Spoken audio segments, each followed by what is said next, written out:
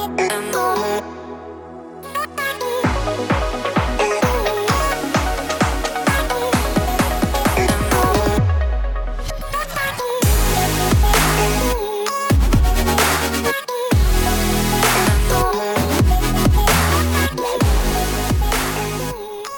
up, everyone? I am Kyle Shudik, and welcome to the Stay in the Fight podcast. I am so grateful to have you listening with me today.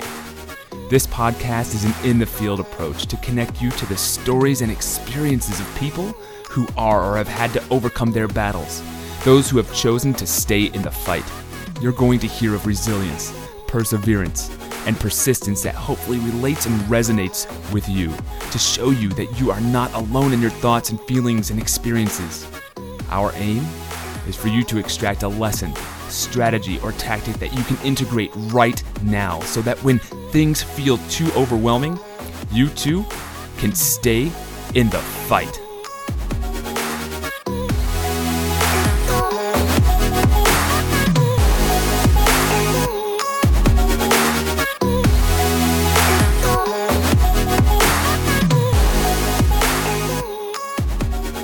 Dave Berlin, welcome to the Stay in the Fight podcast. I am excited that you accepted and that you're going to be on here.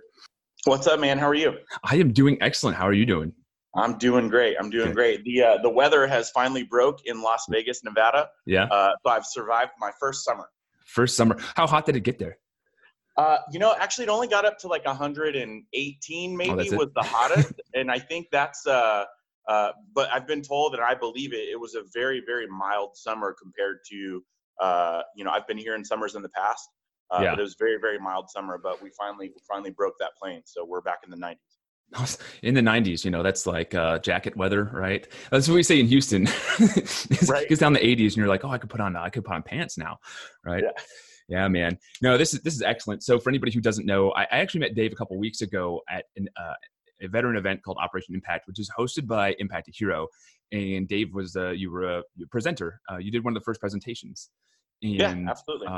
And when I heard about part of your story, I was like, this would be perfect for the podcast that we're getting running, because I want to host a veteran, right? So we'll get into that, a veteran, once a month at least, so that way we can get some variation, because I tie closely to that community, obviously. And but ultimately, what I want people to know right now is like, who are you? Like, so we know your name, right? Dave Berlin, from Las Vegas, or you're living in Las Vegas. Living in right. Is that a movie, Living in Las Vegas? It could be. Yeah, living in Las Vegas. But what are you up to right now? Yeah, so the big focus for me is focus for me right now is influence and impact. I really want to make a dent in the universe, right? So there's a couple of areas of focus that I have. One is speaking. So I've been working on a topic for a couple years now, and it was actually what I talked about there at the Operation Impact. And I talk about building relationships. So that's called Why Networking. It's one of those things, that's my contribution to the universe. I feel like that's going to be the book. That's going to be the course. That's going to be all those things. So still working through all the details of that. Yeah. And then more hyper specific, I'm actually a city leader for Bunker Labs. So I am focused on helping veterans start and grow businesses. So we're going to be the 30th chapter across the country to open up here in Las Vegas. So that's a hyper focus for me, all while maintaining my status as a veteran entrepreneur, speaking, consulting, business development, that type of thing. Man, so it sounds like you have a lot on your plate right now. But yeah, and there's probably like 3 other things that take at least 20 hours a week of my time that I probably won't even get to. Oh man. But yeah, so I figured you're a busy man doing great things for yourself and in the veteran community. And because that's one of both of our passions. Like, I love to be able to hear about that, because I think we know, and not a lot of people know, is that there's a lot of things that go on in the transition from becoming a veteran to a civilian, and it's not always the easiest thing, right? As a matter of fact, most of the veterans that I talk to that look like they're doing well on the surface, underneath they're bubbling, right? Something's brewing underneath, because it's just not the same. Even if you only did 3 or 4 years, there's a huge, massive transition you made in your life, right? The way that you see the world, the way that you see different things. And so what really kind of stuck out to me is like that impact that you're making, but what ultimately, brought you to where you are now. And so, because at many times, do you ever feel that, hey, this is it, this is all I'm meant to be, right? Not where you're at now, just back when, right? Yeah, well, I mean, I can trace it all the way back to, as I was getting ready to leave the Marine Corps, I got out in 2003. I went in pre 9/11, got out post 9/11, and I actually got out right before it got pretty intense for a lot of people. Yeah. But as I was preparing to leave, I had no idea what was on the other side of my transition. I had one big goal, and that goal was to work. I went back home to my small hometown and just outside of Tulsa, Oklahoma, and I wanted to work. I wanted to have something that had impact on lives, but I didn't want to be I just didn't want to go law enforcement or things like that. So I went back home, and in my hometown was Thunderbird Youth Academy, and that was a at-risk boot camp for life type scenario for high school dropouts. So that's what I wanted to do. And man, I fought teeth and nail to get there. I used all my connections, and I was able to live into that dream. Yeah. But little did I know what I was going to be set up for transition wise, right? I didn't know the challenges that were going to be there. And truth be told, even though we were on deployment for 9/11, we were the forward deployed unit. We did Operation Enduring Freedom, Pakistan, Afghanistan. It was very much political. There wasn't, it's not as sexy as it sounds. Yeah. So I'm not a combat veteran, but there's still so many challenges that we all face. Oh, absolutely. Again, just that's social awareness, the emotional intelligence that we have coming from such a big organization, how we look at the world. Going back, it's there's definitely some challenges for sure. Yeah, I think that's a thing a lot of people don't always associate. We connect a lot to the combat veterans. We don't look at the ones today. How many veterans are actually deploying today? I mean, not a lot. We still have active pockets here and there, but their transition is just as similar, as to a guy who maybe got out 7-8 years ago. Maybe the things that they're dealing with are a little different, but still on the emotional front, still on the like you said, the social awareness and integrating back into a society that doesn't understand, right? Right. And so go ahead. Oh, I think there's something on both sides. There's sides that can trap us in our transition and make us start to isolate, but then there's also positive things on every side of the transition that we can focus on and move towards, whether you're a combat veteran or not. So what were some of the traps that you ran up against? Well, traps for me, just the nature of the organization. Mine, I mean, it was very similar. I still kept a uniform on. It was a quasi-military program. So some of the biggest traps for me was, I came very much from this was a quasi-military program. So it was ran mostly by the National Guard. And there was a lot of Army veterans and stuff like that. And it's never any battle between branches. Sometimes it is. But in that case specifically, I came from a, Marine Corps infantry, which was a very military organization. So it was the challenges for me were trying to acclimate and I guess not be crazy, in just the way that I did things. And I was very diligent in getting stuff done. So a lot of my challenges came from communication, trying not to treat everyone like Marines. If that makes sense, it's really easy to be forward, be direct, get the job done, but in the civilian world, that can be a little abrasive, I think is the right word for it. I think it's because, in that organization, you quickly learn how to speak the same language. And so you don't have to be as descriptive. You don't have to be as like, okay, I need to do X, Y, and Z. It's like, I need you to do this, this, this in the least amount of words as possible. And they already understand your expectation.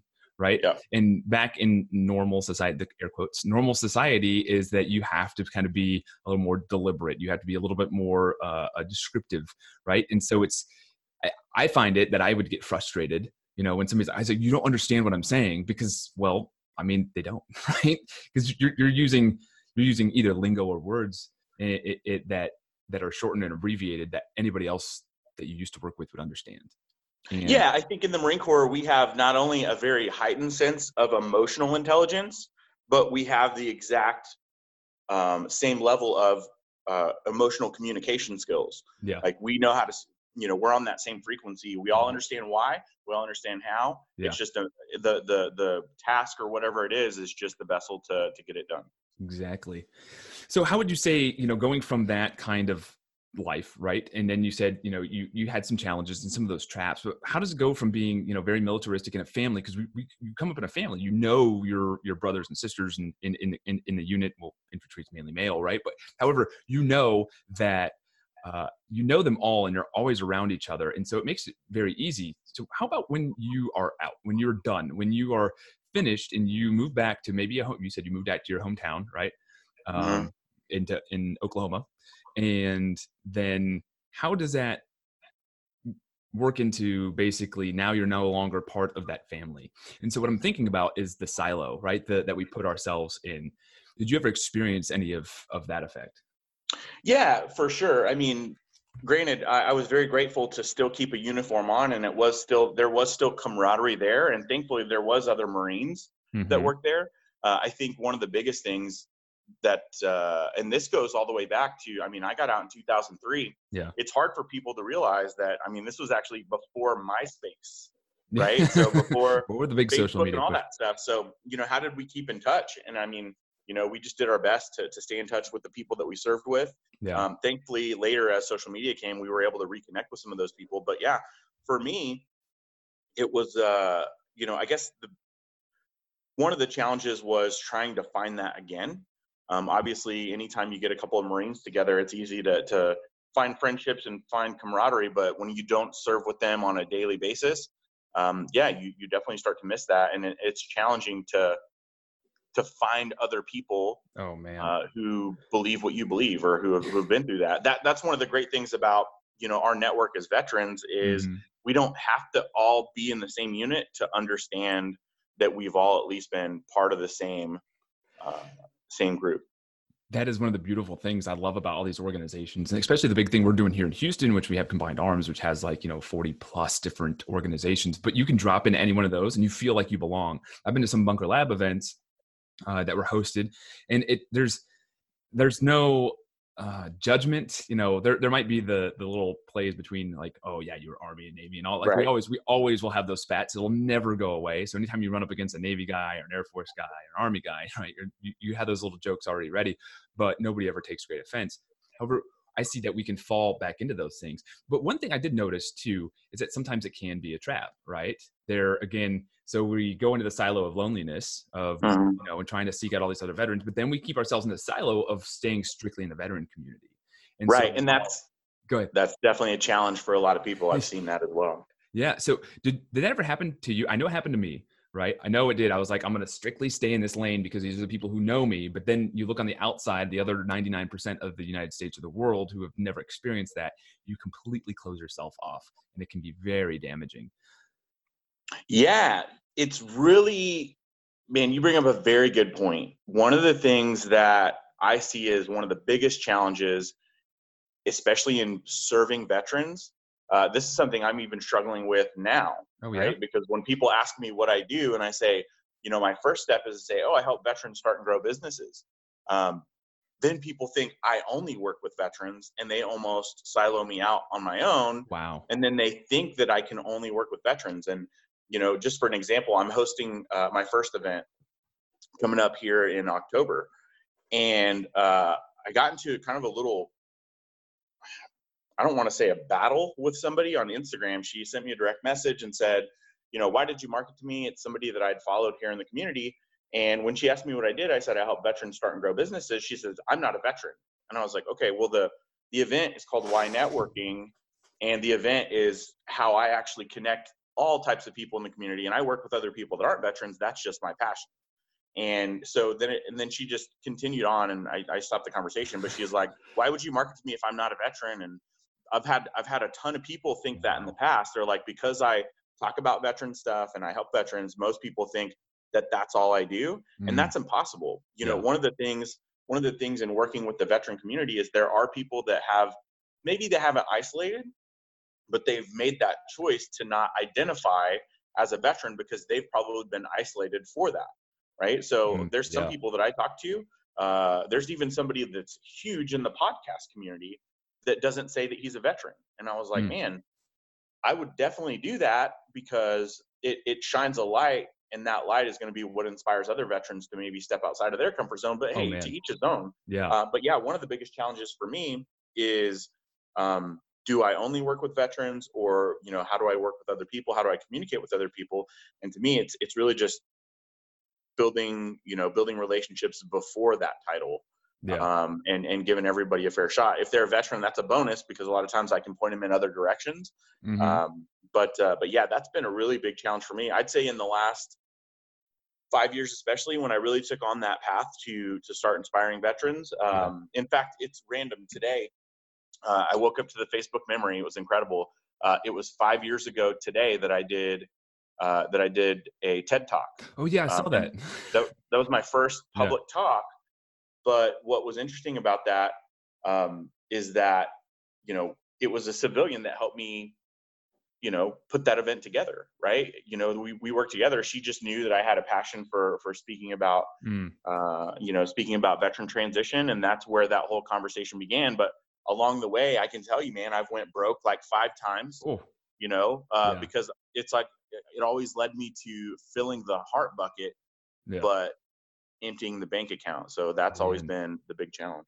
You know, it's funny that you mentioned that, because, you know, one of the questions we really look at is, you know, what experience and circumstances have you had that feel that you've maybe got to stop where you're at. And right now we know you're pushing forward because you're making great strides. You know, I got the chance to talk to you before this, and what you're doing is amazing, no matter what you're coming up against. So what are some of the current, you know, things that you're facing now? Because it seems like a lot of these things are recurring patterns, right? Like the bank account goes empty, you get siloed into being the veteran only person. And I think that can happen whenever you make a move.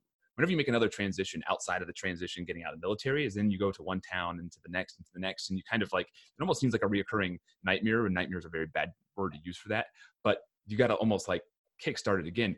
So we know that, you know, what you're propelling forward to is amazing, but let's go kind of through one of those. Let's start at the beginning of that transition, like where the bank account is empty and you're kind of starting at you know, ground zero, right? At just the base, at, you know, floor number 1, you know, as you're moving up that ladder. Well, one of the things that I think I've learned is that everything comes in seasons, right?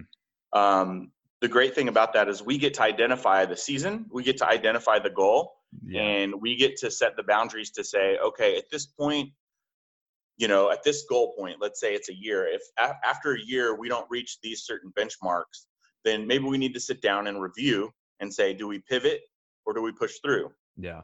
The thing, and the reason why I've identified those seasons is because I've been through a handful. I mean, if you really look back over the last, you know, 5 or 6 years, I've probably done successfully probably 50 different things or projects. Man, right? But if you look at my title through those, I've only changed business cards probably 4 times. Okay. Right? Yeah. So it's always been in addition to, I'm doing something else. While I'm in this role, I'm also serving a whole nother community.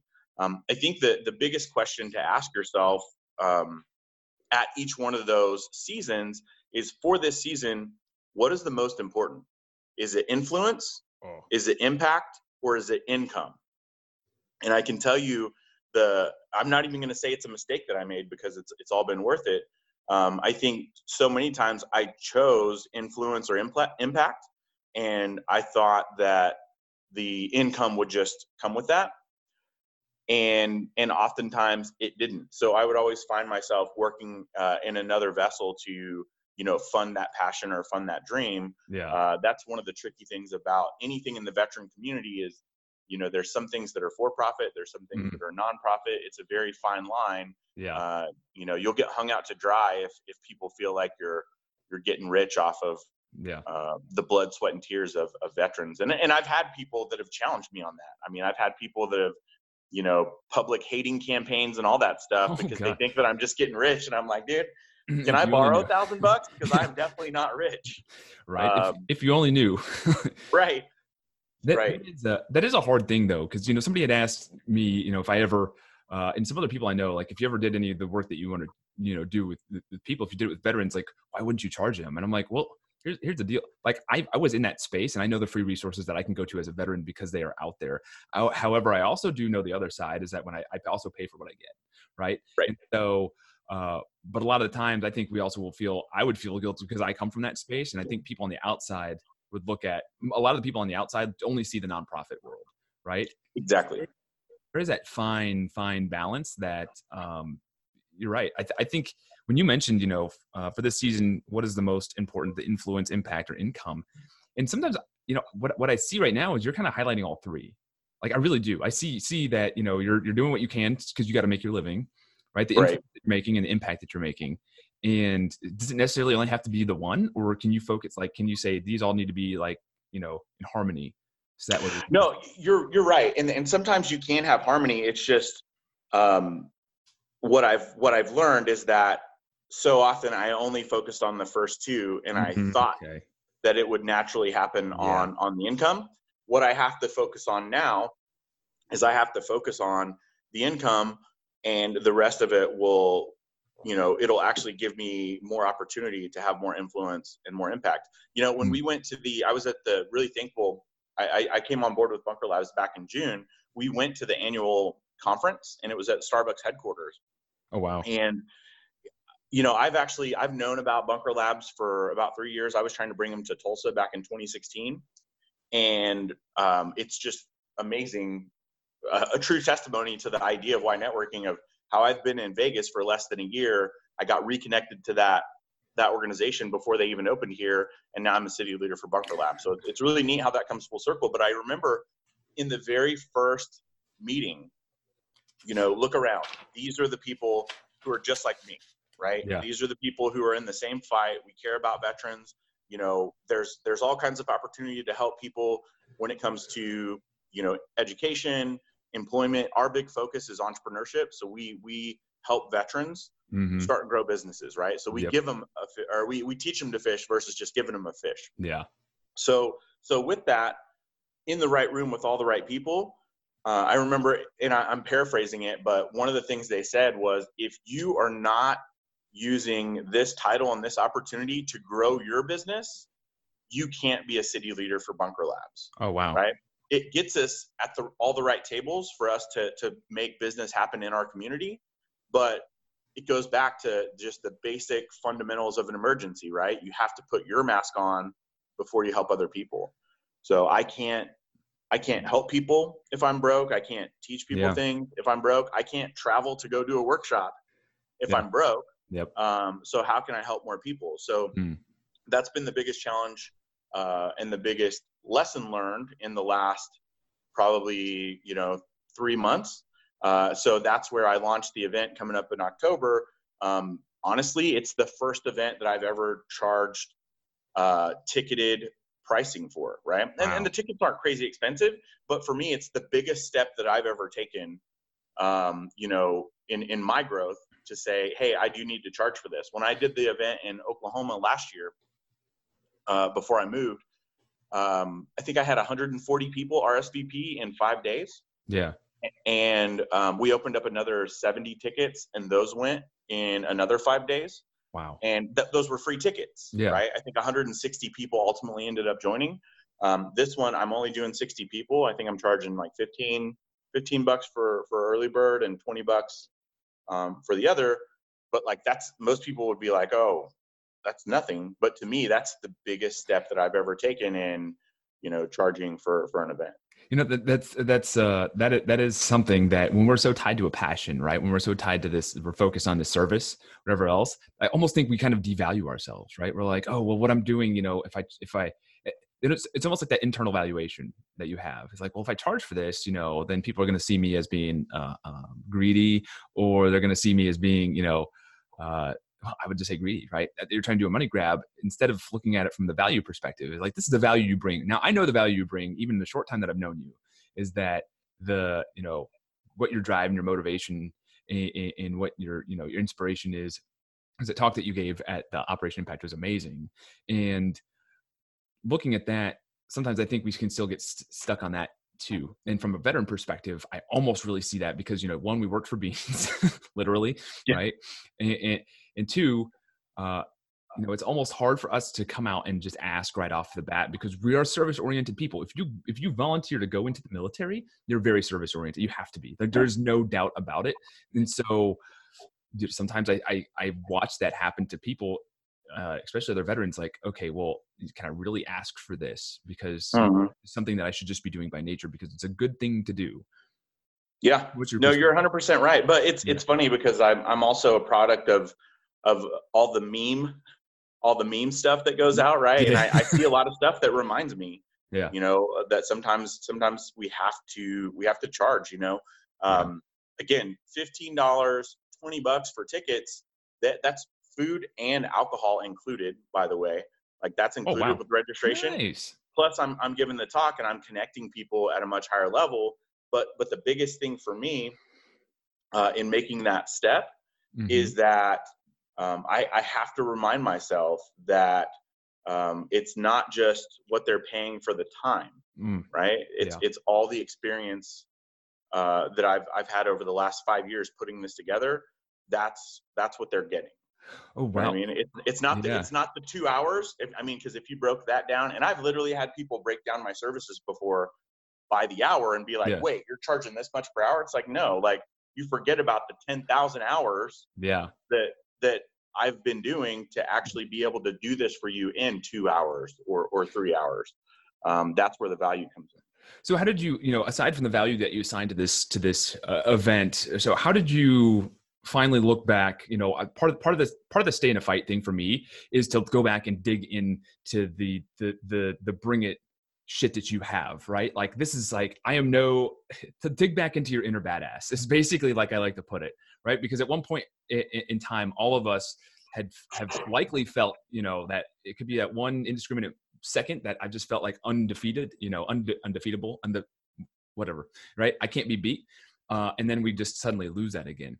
And so when you said that, this is the 10,000 hours of, work that I had put into my life that is going to bring this value in just this 2 hours. And that's how I signed to it. So part of that to me is like, how do you go back? How do you get introspective? What do you do to go back and kind of affirm that I am Dave Berlin and I am a badass who's going to bring a lot of value? Because that's the thing. I watch people, they can't uncover it because it's there. I don't believe that you find it again. I just believe that this is kind of counterintuitive to another talk that I had, but I said, no, I'm not talking about finding. I am talking about, doing the Superman, right? Out of the phone, right, off the shirt, and there you are.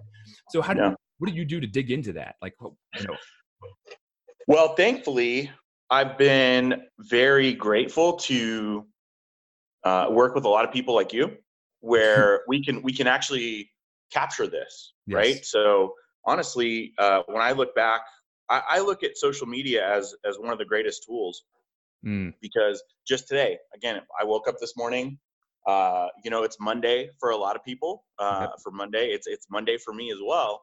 And I hit snooze, you know what I mean? And then when I looked over and I saw the memories pop up, I realized that it was 5 years ago that I did the TED Talk. And so Facebook Memories has been a huge vessel for me to remind me of some of the great things that I've done. Yeah. And the challenges that I've overcome.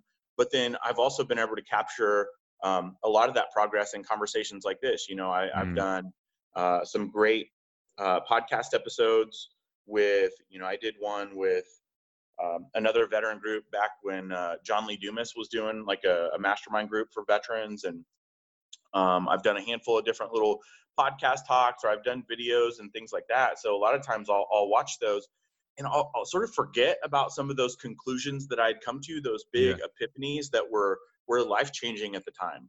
And slowly I'll go back through and I'll put some of those pieces together. And those are what become my confidence anchors. Those are what become the things to remind me, like, hey, remember when you were scared shitless, right? I saw the picture, I posted it today whenever I spoke at the TED Talk. But what you won't see is the night before when I was ready to quit. Oh, man. Right? Yeah. I was literally ready to quit because when we did the rehearsal, like it wasn't fitting right. I had so much pressure. Just a little backstory. I set the goal to do a TED Talk in 2013. And I wrote it. I pitched the universe the idea that in 10 years, I'm going to do this, right? In 10 years, I give myself plenty of time. That gives me time to go out and make all the impact that I would then need. And it was 14 months later, through the power of my network, that somebody put the event together, and I was able to take that stage. But so much pressure, right? You know, like this, what happens if I screw up? And the night before, it just wasn't working. And then I was about to quit, and I was leaving, and the guy that was shooting video was a really good friend of mine, and he pulled me aside and he said, "Hey, I know what you want to do. You want to quit." He goes, "Just remember, you're an entertainer." And he's like, "And you're practicing to an empty room." He goes, "When you walk around that corner tomorrow night, I promise you it'll just make sense." So when I went home, you know, normally I'm a perfectionist, so I would like rip everything apart, and I would like rewrite the world's greatest speech ever. But instead, I went home, I got some rest. The next day, I put in my earbuds, and I walked all around downtown just listening to some of the other podcasts and stuff that I'd been on. And I took pieces of those epiphanies. Yeah. And I almost rewrote the whole speech that day. And I just made it simpler where I could talk about it. And then that's what propelled me forward. And I only use that as one example because that's one of my confidence anchors now. Every time before I do an event or every time before I go to a stage, like I remember that. And there were so many great lessons learned that it just makes it easier for the next time. So I use history to reaffirm and remind me of how I got here and what I'm capable of. You know, I find that being a difference between connecting, like, so that you said confidence anchor. I love that term. Confidence anchor is a great term to put it, right? I haven't heard it put that way, but a lot of people say, you know, don't dwell on your past and everything else. But your past can also connect you to the things that you're awesome at. And so the one thing that I've done, and I sat down with my wife one day, especially when I was going through one of those moments, and she goes, "Make a list of all the bullshit that's in your head right now." And so I did that, right? I had a piece of paper where I had the whiteboard. Well, that's my kids took over that thing, but I made a list, and the list was maybe 10 or 11 things, right? That were the repetitive, right? Just bullshit that we have. And then she goes, "Make a list of all the things that you've done that are amazing," right? You know, and part of that being a father, being a husband, being the deployed Marine, being, you know, all these things, which is 3 times longer than the list of bullshit. And I'm like, but why don't we tap into that? Like, what happens, you know, why don't we tap into that? You know, what makes those 10 things highlight way more than the 30 things? Now the list is probably a lot longer than that, but I gave myself like 3 minutes to write it. It's the same thing. Why don't we tap in those confidence anchors? Why don't we sit there and do that? Because a lot of times, man, and I see this in everybody, you know, alone, is it's just this isn't what I've done before. You know, for some reason they can't make the correlation. They can't make the correlation between the similar event that they were very badass at and then the one that they ultimately fell on their face. Yeah, you know, it's funny. Man, this is a tough topic, but I believe that adversity is contagious. But on the other side of that coin, so is confidence. Yeah. Right. Which is why, even just saying this, it's hard for me to say this, which is why I don't participate in anything. And I'll probably get a lot of haters for this, but it's how I feel. I don't participate in anything on the 22 push-ups or any of that stuff. Yeah. Okay. I don't get into that because to me that conversation can become very contagious. But on the other side of that, so can confidence and growth, which is why I care so much about, that's why I got so involved with the team at Operation or at Impact Heroes doing with the post-traumatic growth. Yeah. And really fueling that. So I really like to fuel that side of the conversation. It's the basic fundamentals. It's in your sales books and all that stuff. It's like whichever dog you feed gets stronger. Yep. Right. So I want to feed the confidence dog and get that sucker all beefed up. You know, it's so funny you say that. I have a very similar experience. I support the 22. Don't get me wrong. I will absolutely, hey guys, if you want to go out and do that thing, that is great because those people need it. But I want to support them on the opposite side, right? The confidence, the growth. Like we know that the I choose growth, right? We know how much that can do. We know the therapy or the training or anything that we've gone through can also take somebody back. The whole reason why, you know, I'm ramping up the stay in the fight thing is because that is going to become the battle cry that people are going to be like, fuck it, man. Like I'm going to stay in it because that is the side that we need instead of, I don't know, being the how do we say it? You know, I'm not saying negative because it's not. It's just, you're right. You know, it's two sides of the same, or it's two sides of the coin. But if we choose the confidence, we choose the growth, we choose the way forward, right? Then we kind of know what can be on the other side. Like, it sounds like you built a lot of like, you've kind of built where you want to go, and you built it before you even got there, right? Yeah. Well, and that's one of the other concepts for me. Man, in a world of all the growth and personal, professional development, all that stuff, it's really hard to find an original topic. It is. Or an original idea. Even the whole concept of why networking, I really just took all the conversations that I've seen every networking group I've been a part of, every group, relationships are important and all that stuff. And I was like, well, how do I add some texture to that? Some of my friends have written great books on it. David Burkus, he's a professor at ORU. Okay. He's got a great podcast, but he wrote a book called Friend of a Friend. It's just the whole idea of how we're all connected. How do I make my own flair on that? And for me, I'm a huge fan of Simon Sinek, and I'm a facilitator. I connected with their organization a couple of years ago when I was first starting out with the veteran transition stuff. And I became a facilitator for the Why Discovery course to help people, discover their purpose and communicate that. And then whenever I really just heard that networking topic over and over and over and over again, I was like, could it really just be that simple? Let's just put a why in front of it. So it's why networking. Yeah. But one of the other ideas is very similar to the law of attraction and things like that. And I call it pitch the universe. Right. So the idea of pitching the universe is that when you really get intentional about what it is that you want and what it is that you see, you can bring that to life. Right. Absolutely. You can start to, change your frequency to that. So much of this all came from one article that I wrote in a daily challenge for like a 24-day challenge to break outside of your comfort zone. And you had to write a Time magazine article about yourself from the future. Ooh. Right. So in 2013, I wrote the Time magazine article about when I did my first TED Talk in 2023. Right. So I think I wrote it from like 2040. I wrote it from that perspective. And I basically told the whole story before I got there. And then, it kind of freaked me out. But once it came to life, that's when I realized like, wow, that's something pretty powerful. And since then, I've really tried to be intentional about helping people, understand their vision and understand how to get some of that stuff together. But the glue that brings it all together for all of us is the relationships. Yeah. It is so important. I would say it is on my top, like the top two things I look at are the vision, the relationships, right? Because the vision, but I also then have to look at who's around me then, right?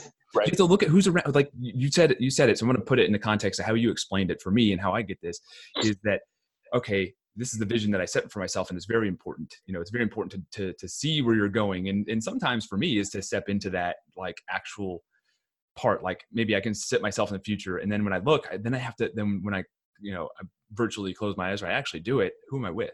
Who's there? Who's there supporting me? And if it's somebody that, it's in my circle, but not in my sphere, right? They're on the outer ring of they're Pluto. We can't decide if they're a planet or not, right? Right. How do I make them the planet? How does that happen? Because there might be somebody that I see that, maybe we're connected with, like, Dave, I need to meet this guy because he is totally the person that is in my vision of the future, who's going to connect me here and who's going to connect me here. And from a good place, right? Because this is what I'm trying to do. And if I tell them what I'm trying to do, they're going to see it because I know the kind of person they are. So yeah, that is amazing. The vision and the relationships, right? And I think we devalue relationships a lot. For being such a connected social media society, we're very disconnected. Like, it's insane the amount of like non-connectivity that actually happens. So what you're doing is a great thing, man. Well, the thing for me is, when it comes to, it goes to how we spend our time, right? Mm-hmm. Now, a lot of people, TV is not really a thing anymore, right? So a lot of people don't really follow that stuff. But if you follow the news or if you watch TV shows and things like that, people binge watch shows all the time, and that's great. That's a little bit of an escape, and maybe they get connected to something. But what's interesting about that whole world is you'll almost never meet those people. Nope. Right? You'll never meet those people.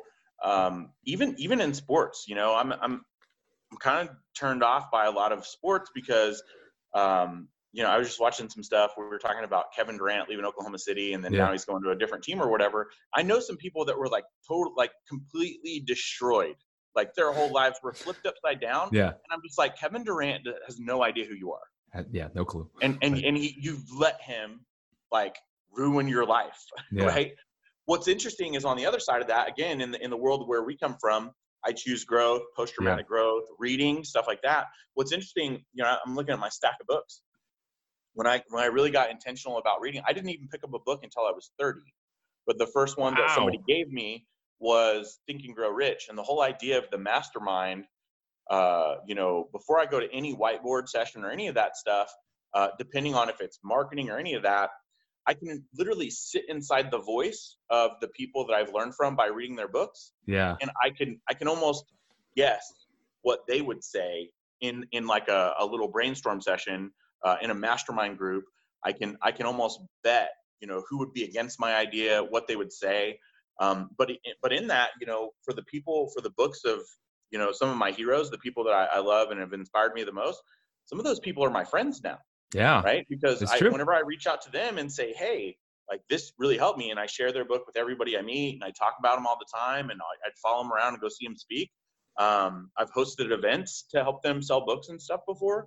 For that, they're really grateful, because in this world, in the world of writing books and growth, we're looking for validation to see that people believe what we believe. Mm-hmm. And when they do, we need help. We need help to get this word out even more. Yeah. So I have people that it's still weird to say that I have fans, but there's people that will buy whatever I'm doing just because they believe in me. And for those people, anytime that they call and reach out, I mean, I'll always take a call, and if they're working through something, I try to help the best that I can, but we can't do this on our own. No. So to me, the relationships really do matter. And gosh, I mean, without some of those people, I wouldn't be sitting here in Las Vegas today. You make a very valid point, in being intentional who you reach out with. Like you said, are you ever going to meet Kevin Durant? Am I ever going to meet, don't get me wrong, I'm a big Astros fan, being from Houston and all that, but, and they'll be on my TV. Like there's usually noise in the background, just so we're not sitting in a silent house, because I don't have music playing, because, well, quite frankly, I got 2 kids running around. The music today is right. But, it's something that's on the background. However, does it dominate our thinking? And I think a lot of people get connected to those other realities, right? They get connected to all those other things. And while, I think TV kind of, especially for people who choose growth, can be on the decline. I do have the 1 or 2 shows that we use as an escape, but it's not like the dominating. If it doesn't come on, no big deal. But then looking at who you can connect to, what was really interesting, and I'm going to go back to that, is you said you connected to a few authors. And I actually picked up one of the books that you said, I sent you a picture of it. Jon Acuff's Do-Over, right? Yep. And that is an author that you said you've connected with and you've actually become friends with, right? Right. Yeah, he's hands down, he is the most impactful author of all of my growth. It was his book, Start, that really inspired me it was part of the Start group. There was a group online. About 2,000 people showed up to that group. Oh, wow. At the time, he posted a thing. It said, hey, who wants to go on an adventure? Bring a machete. This post closed in 24 hours. And like 2,000 people signed up. And in fact, if you look in that Do-Over book, if you have the physical copy, in the back, he has all the names of all those people that were in that group. Really? And all those people, we're still all connected all over the country. And we're all, there's so many of us that are all doing big things. And it came from that one book, that one small group that started. It evolved over time. And so many of those people are just doing great things. But when I talk about Jon, I say he makes me laugh so hard that I cry, and he makes me think so hard that I change the world around me. Dude. Yeah, he's definitely one of the most impactful people. But it was so funny because when I set the goal, he followed a lot of all of us and what we're all working on. And it was this day 5 years ago that I did the TED Talk. He happened to be in Oklahoma City the very next week. And I went to go see him speak. He was speaking at a Panera Bread for like 30 people. And he was just, always out. If he's traveling, he was just going to, do a pop-up talk. And I had him sign my TED Talk speaker badge. You know what I mean? That is awesome. I ran into him again a couple times. And then later, whenever he was writing Do Over, he let me host and help promote an event for when he did the book signing in Tulsa. So yeah, it's been phenomenal to see some of those relationships, go a lot further. That's insane. Yeah, there you are. Right, there it is, yeah. Right there. Dave Berlin, Nice. right in the back of the book. Now I had it on the shelf, so I've got I'm reading Call Sign Chaos right now because I'm going to see Mattis tonight, by the way. So that'll be awesome. Nice. So I had to elevate that one up so I could at least get through part of it. So when he talks, I could at least like follow along. But yeah, the Do-Overs on like it's in that stack of 10. I always keep a stack of 10 so I can always elevate. And sometimes they move up and down because, got to prioritize. Yeah. But I don't think a lot of people look at that. It's funny you mentioned that authors, right? That sometimes we even elevate authors more than anybody else. Like they're not accessible, but a lot of them are, the everyday people. And especially now, I think there's a lot more authors that you can reach out to. There's one guy, and he'll be on the podcast, and he's local to me. His name's Tony Watley. Wrote a book called Side Hustle Millionaire, and he's accessible. Like they're literally somebody you can be like, look, and I'm very sure if you wrote them, especially if you're in the choosing growth path and you're starting to read, right? Yeah. You could just send them an email and be like, hey, this book impacted my life. And more times than not, they're going to say, amazing. Like, what did you like about it? They're actually going to engage in conversation. Yep. Or they'll connect you to somebody in your community. That can. Yeah. So I think that's a big thing that we skip over, especially if you're starting to read. Now, if it's, don't get me wrong, if it's like Tony Robbins' book or something like that might be a little more difficult. However, a lot of the authors that you'll find are very accessible. If you look at, now she blew up, but if you look at Brene Brown just years ago, she was just a researcher right here in Houston at University of Houston. And she was very accessible. Now it's a little different because she's really elevated. But at some point in time, look at where you can catch them before they really catch the wave. And that connection there too. I mean, it's all about the connection. I love how you put it. It's all about the connection, the networking, and the relationships, man. And look what you. Go ahead. Oh, go ahead. Yeah, I was gonna. And look what you did. I mean, you attached to an author who's like, I've heard so many people, and maybe that's just because now I know his name, like, and can identify the cover, not just the name, that have dropped that name in a video or maybe in a post, hey, what do you recommend reading? This is what I'm reading right now. And I'm like, we're totally not in the same sphere, but he had 2 of those books on there, So it's amazing how, influential an author can be who may not even be like the big, names, not like a Tom Clancy, right? Or something, which is more fiction, but you know what I mean? Like they're still in these circles.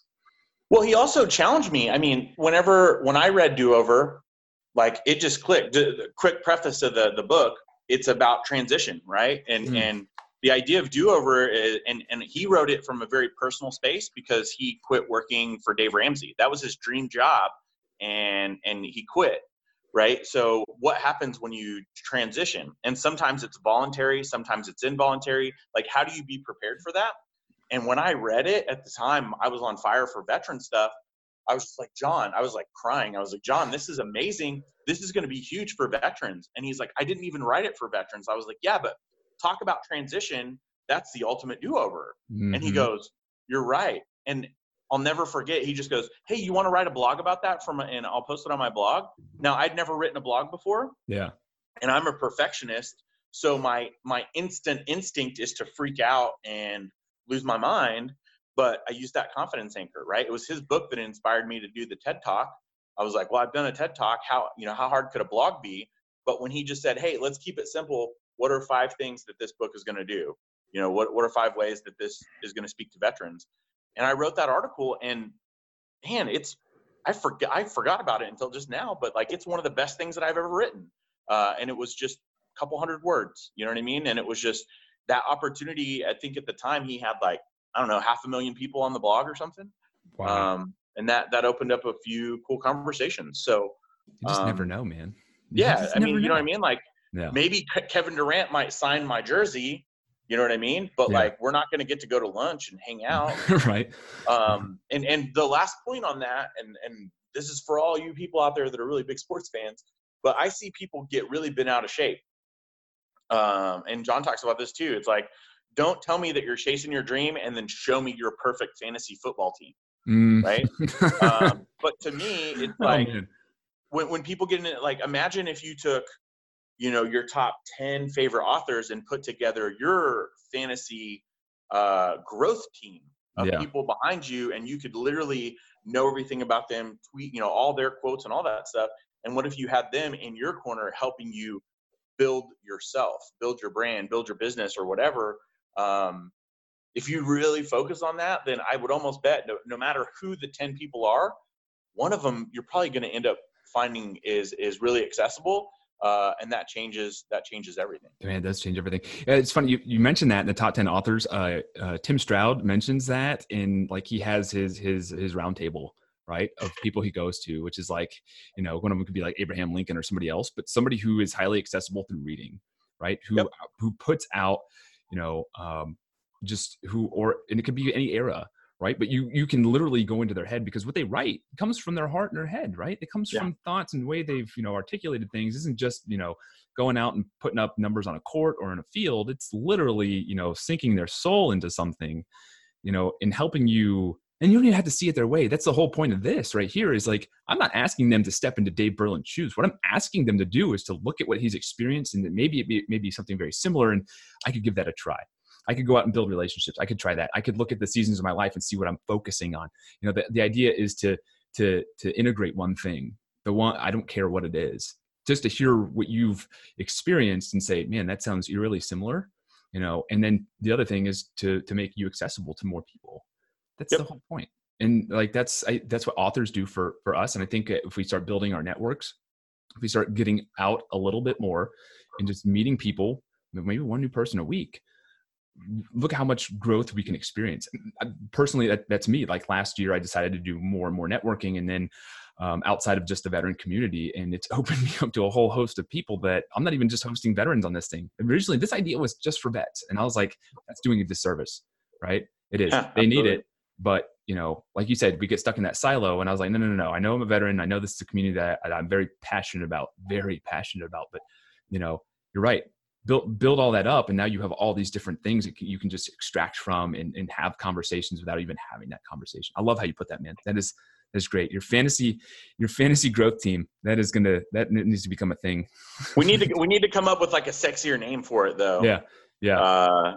And then we can charge people money to do. I'm just kidding.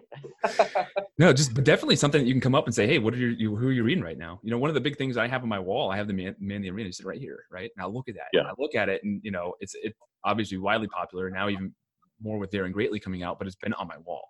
Like, it's there. I stare at it, and even when I'm doing this number, and it's like, okay, I can still be this, even if I just do the one thing, go out and meet somebody, or create a post, it'll be great. I love how you put that, man. Like, that is amazing. Well, to me, I do a lot of audio, right? Yeah. I love audio. It's really, for a few of my favorite authors, I hear their voice. Yeah. I literally, like, Jen Sincero is another huge confidence anchor for me. And I've never read You're a Badass. I read You're a Badass at Making Money. And that's been one of the big breakthroughs. That's actually part of why I charged for the event that I have coming up. Is I learned that I had a very fundamental reality with money that doesn't serve me. And so that's been a really big thing of growth for the last 2 years as I've been reading that book. Now, I did get a chance to meet Jen as well. Yeah. And just like everybody, I had her take a picture with my gigantic boombox. I love that. She actually autographed it. She autographed the back of it. So, but she's one of my spirit animals. And when I say spirit animal, like, anytime that I'm thinking about things about money, I can hear her voice. Yeah. Whenever I write anything, it's almost like I write it in, I can hear John's voice when I write it, because they've been so impactful. And I really have to tap into that. It's almost like if they were right there in my corner coaching me or riding shotgun with me along the way. It's so important. Just not only the personal people who put around you, whether you have a coach or a mentor or friends and family, but also what you're reading. Like you and I firmly believe in that. The organizations that we are part of firmly believe in it. It's part of the mentorship program. I mean, right. Literally, you have to read. If you want to be a mentor in that community, you have to. You have to. Absolutely. I think we still devalue that, but it's a lot more accessible now, which is great. You reminded me of Audible. I have several on my Audible too. So I usually have 3. I don't know about you. I have about 3 going at one time, like an Audible, a book, and then then this season right now, I've gotten just completely overwhelmed, and in fact, that's where I really need to revisit and just stop and read one thing. and really focus. I've been a little bit more distracted with everything going on. Yeah. And some travel and all the projects and stuff that I'm working on. So I finished a book right when we were at that retreat. And I really haven't picked anything else up since then, but that's what I'm looking at doing soon. Nice. I mean, it happens. Sometimes we do have to take a break, right, from reading. It can get a little overwhelming. There's such thing as putting too much personal development books in front of you at one time, because then you get inundated, because then we don't.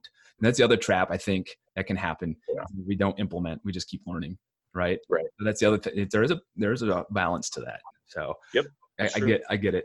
Yeah, man, dude, I like this is, I think, a lot of knowledge, and every time I say it just goes away from the script. You learn so much about people and their process and the way they look at things. And again, when you go back and listen to this, you can take one thing. I take one thing from everybody. I write it down. I'll circle it. I keep show notes right here. They don't necessarily make it into the notes of the podcast, but there's definitely quite a few things that I picked up from you. And I'm so grateful to have you in my circle, right?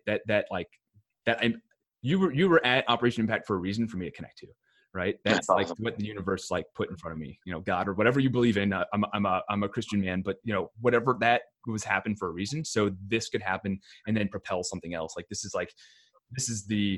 was the ripple that's turning into the wave that, is eventually going to, man, I'm telling you, any veteran who listens to this, who already knows the both of us or just knows you, and you haven't heard, there's probably some stuff they haven't heard in here, which I think is, or if you're not a veteran, this isn't specific to veterans, so don't think it's specific. Yeah. But yeah, man. So the one thing I have for you, actually I have two, is Dave Berlin has 3 questions he asks people, because what do you do is bullshit, right? That question sucks. Yeah. And so here's the 3 questions, and I think I heard you answer them before, but I want other people to know. Dave, what pisses you off? Yeah, well, first I have to give credit to one other incredible person who actually taught me these 3 questions. Okay. Oh, I didn't know the source. Yeah, man. And it's just one of those serendipitous things, right? Where you go to a thing and you meet somebody. I spoke at an event last year, so 2018 in May, and it was at a conference down in Florida. And I was invited to be a speaker, and I'll be honest, it was a very challenging time for me. I was going through a lot of hardship, a lot of adversity, and I really feel like it was like the worst talk I've ever done. I just bombed it. It was like a nervous breakdown on stage. But everything happens for a reason. The guy who went after me, and I even kind of cut into his time a little bit, so this is a public apology to the universe, was a guy named Mike Kim. And Mike Kim, he's a copywriter. He's done great things. He was a marketing director for John Maxwell for a little while. Oh, wow. I mean, huge on building brands and all that stuff. And just hearing him speak, right? It was like he's really good friends with another author that was speaking there, who's also good friends with John Acuff. So we're all connected in a weird way. But Mike, when he spoke, it was all about marketing and all about your message. And he's really big on influence and impact. And what he taught me is, I guess, you can use this term. He used it in one of his talks, but we're influence brokers, right? That's what I am. I'm an influence broker. So I take a collaboration of everybody else's great ideas and I broker them off to other people, right? Yeah. But all that being said, that night we actually had a really cool conversation downstairs in the lounge. And I said, "Hey man, sorry I cut into your time." I was like, I'm just really, really excited about everything that you talked about. And I'm like picking his brain for all this marketing stuff. And the guy who introduced us, he said, "Hey, Mike," he goes, "Dave's actually going through a lot of the same stuff that you're going through." And it became a really candid conversation. And I think by the end of it, I was like crying. Oh, man. But it got down to it. And this is one of those, like, I wrote this down on a napkin. He goes, "Remember this, like, hey, remember this.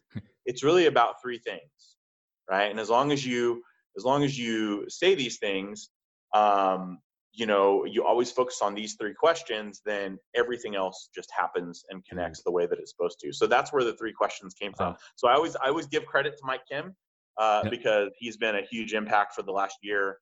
I've done some direct stuff with him, and now I'm going through his copywriting course and stuff like that, working on that. But that's where the 3 questions come from. So, what pisses me off is when people make excuses. That's the most challenging thing. And I think it's it comes from a place where we have so many of them. Yeah. Society has really framed it up for us to always have a reason for something. And, I was talking to somebody, I can't remember what it was. And they were like, yeah, man, I've got all these ideas, for businesses, and I've even got funding and all that stuff. And I'm like, oh, wow. And he said some excuse. I don't remember what it was. I was like, oh, that's a really good excuse. Use that one. And he was just like, what? And I was like, no, man, for real. If you're going to fight for it, then just go for it. So for me, it really pisses me off when people make excuses to not move forward. Wow. Yeah.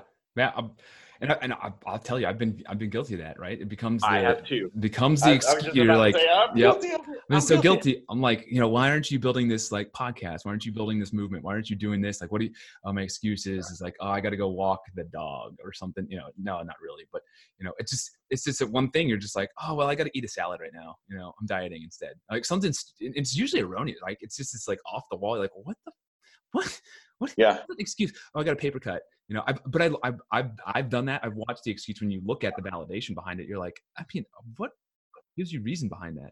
Although we did learn about the reason and excuse thing over that weekend. Man, I like that. So then, question number 2: what breaks your heart? Well, the great thing is I'm really getting into a lot of alignment with that, because what breaks my heart is very similar to that same thing that pisses me off. The only difference is what breaks my heart is where it's a generational excuse to where people have got hustled on the idea that they can't have anything until they have something else. It breaks my heart that people, they say, I want this, but I can't because, and it's something that's now a generational thing that everybody just assumes that you can't do it if you don't have a degree. Yeah. You can't do it if you don't have money. You can't do it if you have any of those things. And you know what? I mean, I can tell you, and I'm not afraid to tell people this. I don't have a degree, right? I don't even have a high school diploma. I was a high school dropout, right? I don't have a degree. And then as far as the military service, you know what I mean? Like, I even got in trouble towards the end. So you know what I mean? Like, I don't have a perfect background. I definitely don't have any of the things. I'm the black sheep in my family. I don't have any of the things that says, I should go out and be a speaker or do any of that stuff. I did it because I was called, that I knew there was a conversation that needed to be had. And I've just been in fearless pursuit of that. But how many times do people, pass it up? I think I'll just quote Jen. Yeah. How many people have really good ideas and then they beat themselves down with all the excuses or all the reasons why they can't do it? She says that great ideas are like a hug from the universe. Yeah. To tell you that you should do this. Yep. You're more than capable of it. Go do it. And to me, it's like, I can see where that would be scary, but man, if I what happens for the people that also didn't have the degree or didn't have that stuff? We miss out on all those people, right? If they just said, oh, I didn't want to do it. Or I wasn't ready.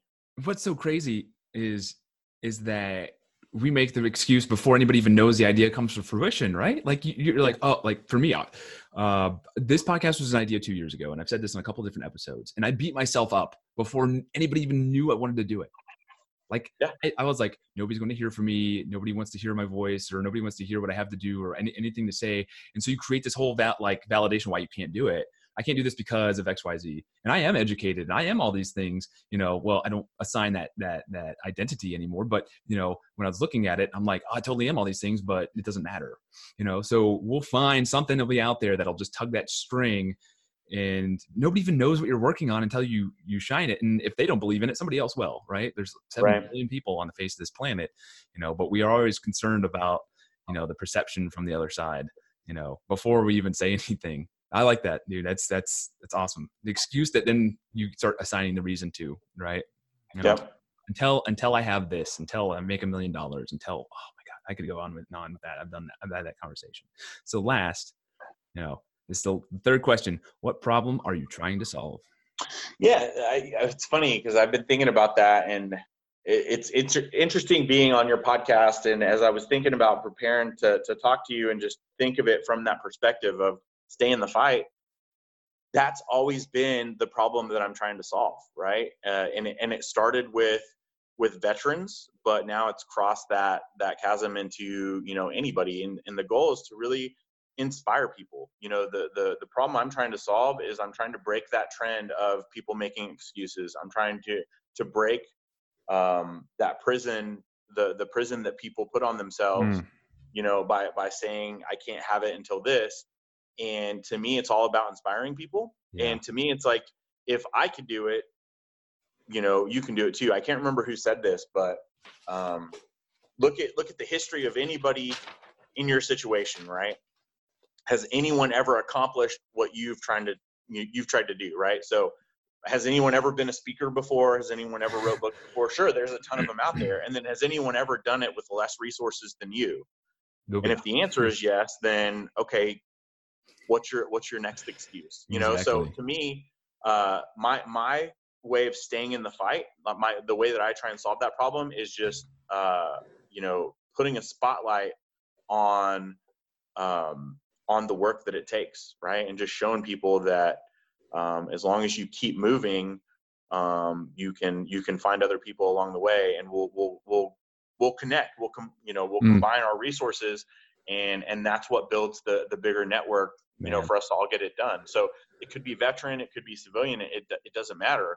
As long as we lock arms with the right people, that visibility is going to be what inspires other people to finally just say, you know what? Yeah. I don't have any more excuses. You know, either he said something or somebody he was talking about said something. Somebody said something that just, you know, that one sentence or that one epiphany can be enough to just make somebody say, that's it. I'm going to, you know, I'm going to drink the Kool-Aid. That's it. That's what we're trying to do here, man. I think you have more than one sentence that's actually going to build upon that. Usually I ask somebody, hey, give me that, you know, one statement for that, but you nailed it. Like I usually ask that question, but that came out of the 3 questions. So it was perfect. Right. Those are perfect 3 questions, man. Like they are, and credit to Mike Kim, credit to you for introducing it to me, which I think will be very useful in an adaptation here, because I've found myself asking people in the network, you know, like you asked that and you found out so much more about them. They're like, oh, this is what I'm passionate about. Like, yes, not, you know, hey, I sell insurance. Okay, that's great. So do 50 million other people, but what lights you up about it? Oh, well, when my home got crushed by a tornado or whatever else, that's why. Yeah. I mean, that digs so deep. Dude, this has been like the last time we talked, which is just one-on-one. Like this is just so much an extension of that. And I found so much value here. And I'll tell you what, like I'm utterly grateful that 1, you came on, 2, that we've connected, and 3, that you're so willing to share your story and what you've gone through with so many other people, because it's truly like the way that you see things is truly inspirational. And that's what you said you're getting at. So I love it, man. Very cool. Well, thank you so much for having me on, man. This is awesome. All right, brother. Appreciate it.